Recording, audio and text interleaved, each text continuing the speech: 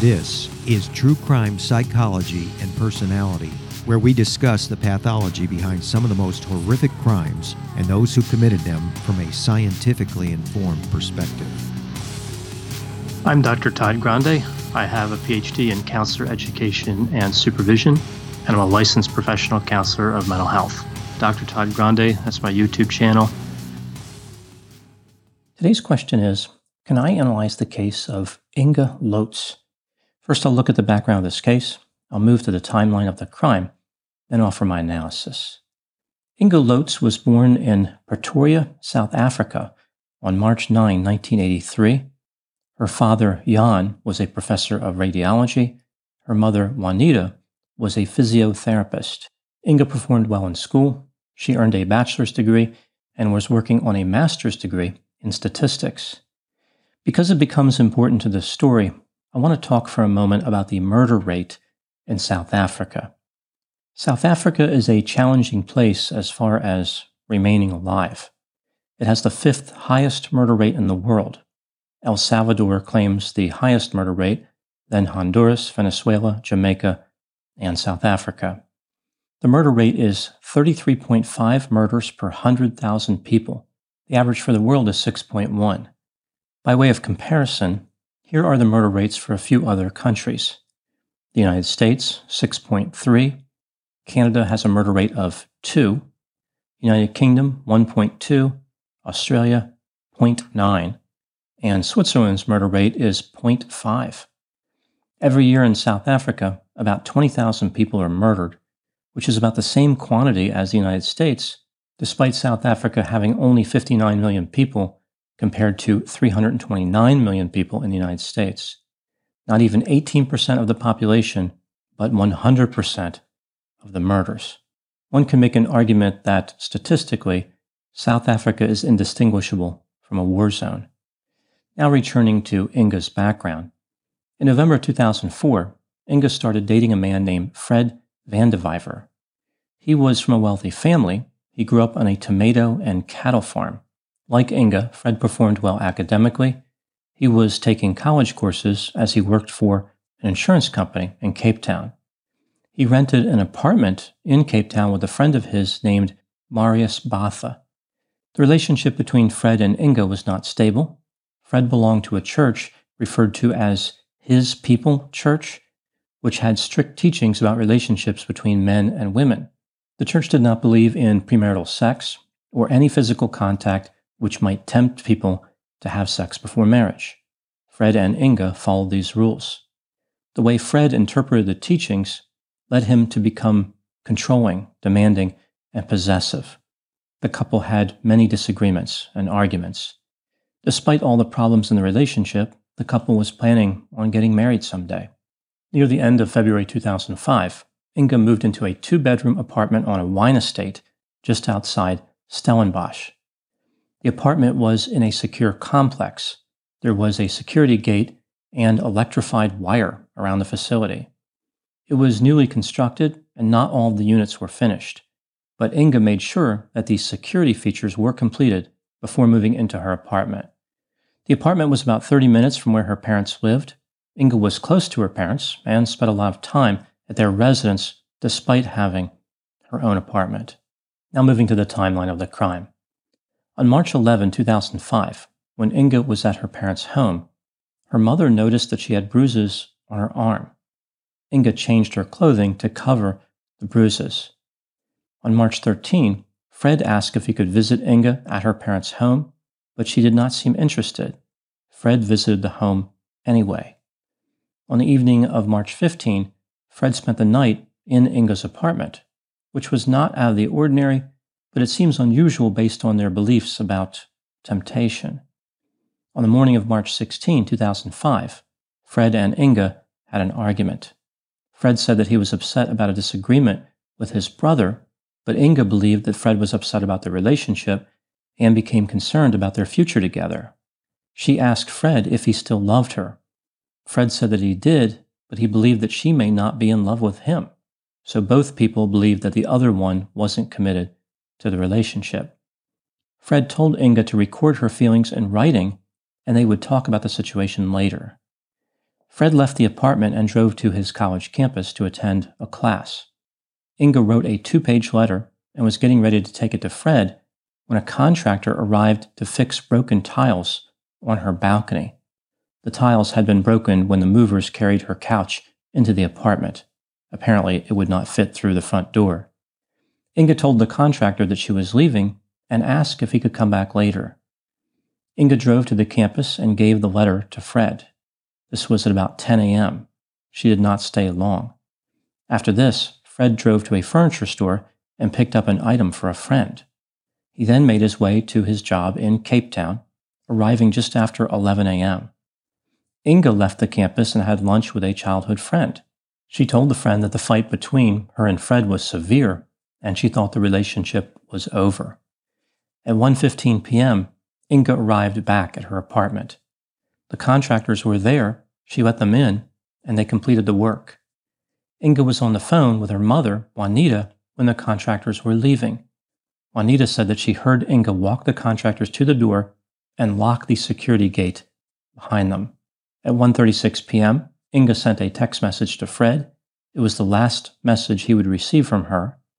At 2:55 p.m., Inga purchased a hamburger from a fast food restaurant, which was about 3 miles from her apartment.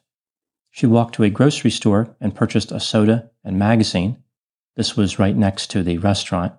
After this, she walked to a video rental store, which was also right in that same area, and rented the movie The Stepford Wives. This was at 3:07 p.m. It is believed that after Inga left the video rental store, she drove straight to her apartment and changed into pajama shorts. At some point around this time, Inga was bludgeoned and stabbed to death as she sat on her couch. There were no witnesses to the crime. Her body would remain undiscovered for several hours. Allegedly is back for Season 2, a new crime every time. In each episode of Allegedly, you'll hear a crime told to you by the person who experienced it, intermingled with actor portrayals, original music, immersive soundscapes, to create a cinematic experience for your ear. Season 2's stories include a young woman finding salvation in God, only to realize the leader of her church was running a sex cult. A case of a con artist swindling a kindly older man until he couldn't do anything to stop her. A landlord exploiting a mentally disabled man and keeping him a virtual prisoner. An act of bullying spinning a promising young man's life into total chaos. And a luxury boat captain inexplicably detained in a foreign prison with seemingly no hope of ever getting out.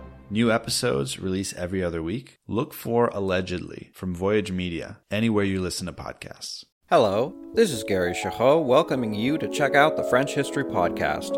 Our main show covers the history of France from the first humans until present.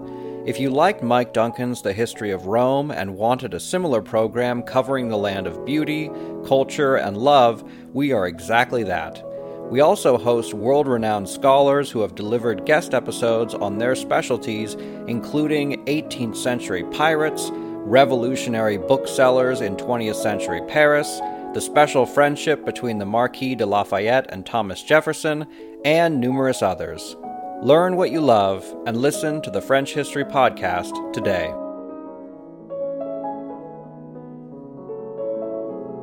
Fred left work at 6:07 p.m. and went back to his apartment. He had dinner with his roommate, Marius. After dinner, they dropped off the piece of furniture that Fred had picked up earlier that day. Not long after 8 p.m., Fred sent a text message to Inga. She did not respond. He tried calling at 9 p.m. and 9:03 p.m. There was no answer.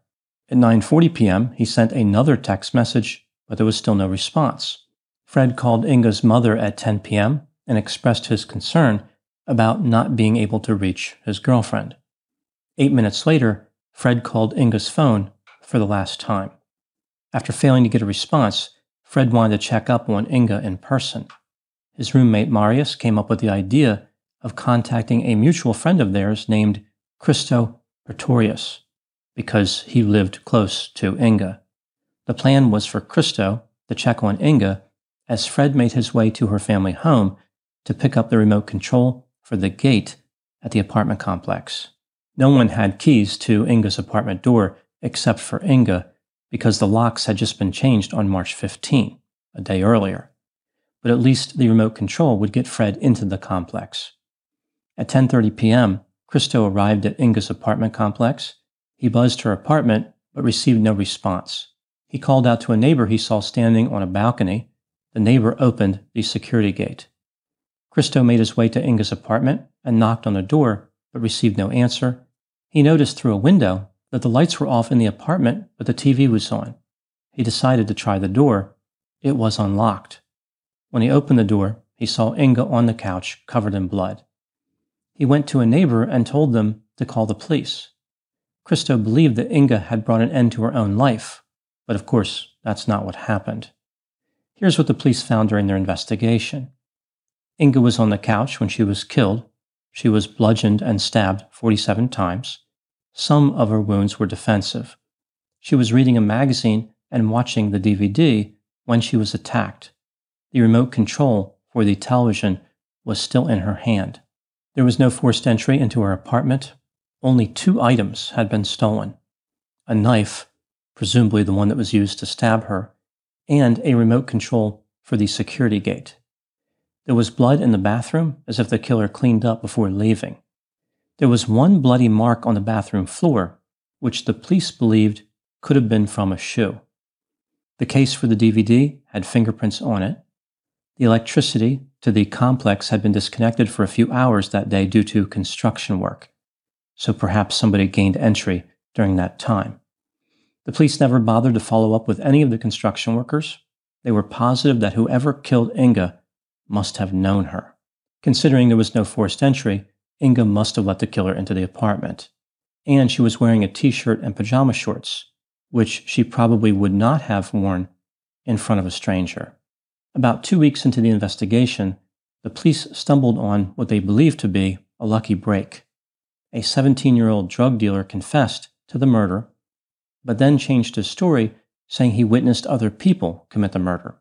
Either way, the police believed that they had solved the murder. The drug dealer knew Inga had been found on a couch, which was not released to the public. However, he was unable to tell the police where her apartment was located, and he said the murder occurred on a Saturday, when in fact it had occurred on a Wednesday. He recanted his confession, saying that he was on drugs.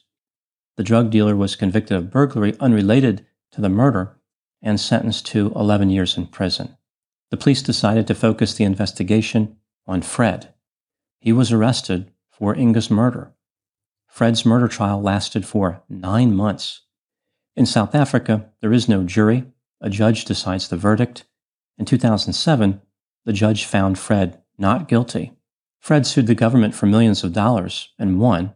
He said that it was a malicious prosecution, but the decision was overturned, so he ended up with nothing. Now moving to my analysis. Was Fred Vandewyver guilty of murder? Despite being found not guilty, investigators consider this case closed. They believe Fred was the killer. Others believe that Fred could not have committed the murder. Let's take a look at the evidence both for and against the idea that Fred was guilty, starting with the inculpatory evidence. Investigators said that one of the fingerprints from the DVD case matched Fred's. When the police searched Fred's residence, they found sneakers that had recently been cleaned. They claimed that the sneakers matched the marks in blood on the bathroom floor. Fred had a hammer/bottle opener in his vehicle. It was a gift from Inga's parents. Expert witnesses from the prosecution argued this tool was consistent with Inga's wounds. On the day Inga was murdered, Fred did not make any calls or use his computer between 3:29 p.m. and 5:14 p.m. Perhaps he left work, killed Inga, and returned to work. Fred and Inga had a history of arguing and had an intense argument on the day she was killed. Fred refused to show Inga's mother the 2-page letter that Inga had written. Instead, he showed her a short, undated note. The 2-page letter contained statements which appeared to be related to infidelity or perceived infidelity, like Inga was trying to convince Fred that she was not cheating on him. Fred appeared to be manipulative, controlling, and violated boundaries, like when he visited the home of Inga's parents in order to see Inga, despite her lack of interest. Fred was particularly worried that something happened to Inga, despite the fact that she would frequently study with her phone set on silent. Why was he so persistent about getting in contact with Inga on that particular night? Now moving to the exculpatory factors. A drug dealer confessed to witnessing other people commit the murder, although he later recanted. The fingerprint, which was supposedly from the DVD case, may have been lifted from a curved surface, like a glass. Defense experts testified that it looked like that. It was also not labeled properly by the police. No further examination of the DVD case was possible because the police actually returned the DVD to the rental store. I guess they didn't want to pay a late fee. To be fair, in keeping with the theme of South Africa, late fees there are murder. Defense experts testified that the blood on the bathroom floor did not match Fred's sneakers, and the marks may have not been caused by a shoe print. It looked like perhaps a tool was put on the floor, and that is what left the marks. Defense experts said that the hammer/bottle opener did not match Inga's wounds, and it did not have her blood or DNA on it. As far as Fred being inactive on electronic devices at work for an hour and 45 minutes, this is a very tight window to commit this crime. The driving distance between Cape Town and Stellenbosch is 40 minutes. The walk to Fred's pickup truck was 5 minutes. So this meant that simply getting to Inga's apartment and back to his job would have taken 90 minutes. This leaves Fred only 15 minutes to commit the murder and clean up. In addition, his coworkers said that he didn't look like he just committed murder. Again, considering the popularity of homicide in South Africa, his coworkers would have been good at recognizing the signs of someone who just committed murder. When considering all the evidence, do I think that Fred Vandewyver was guilty? No, I don't think he was guilty beyond a reasonable doubt. As far as being guilty in reality, I don't think that he was, but it's tough to say because I don't trust the investigation. The police did such a terrible job that it's hard to know which findings are accurate and which findings are inaccurate. The judge believed that there was no way that Fred could have been guilty because of that time frame. Fred could not have committed the murder in the short period of time when he didn't have an alibi.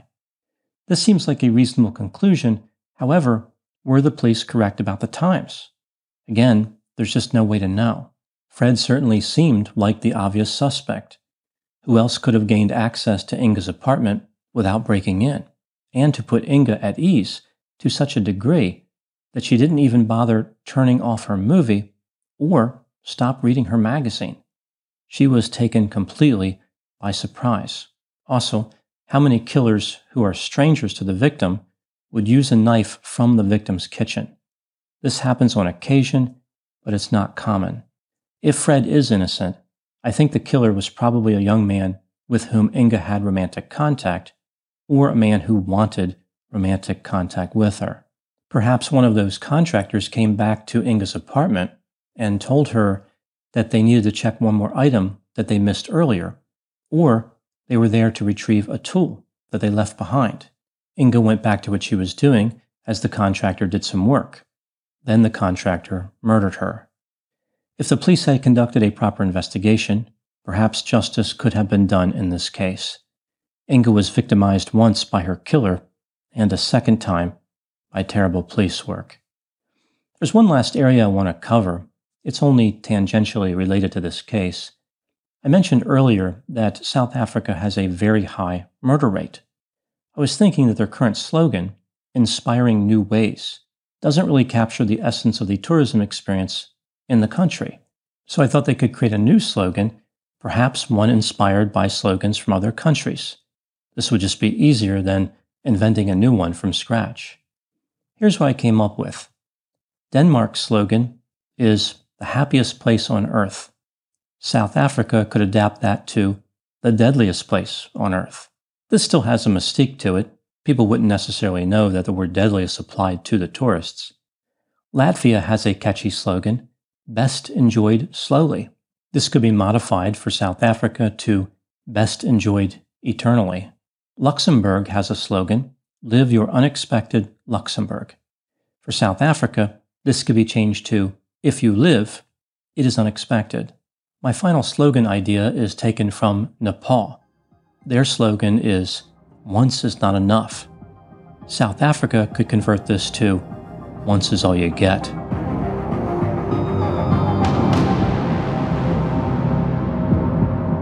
This has been True Crime Psychology and Personality from Ars Longa Media. This content is for educational and entertainment purposes only. Ars Longa, Vita Brevis.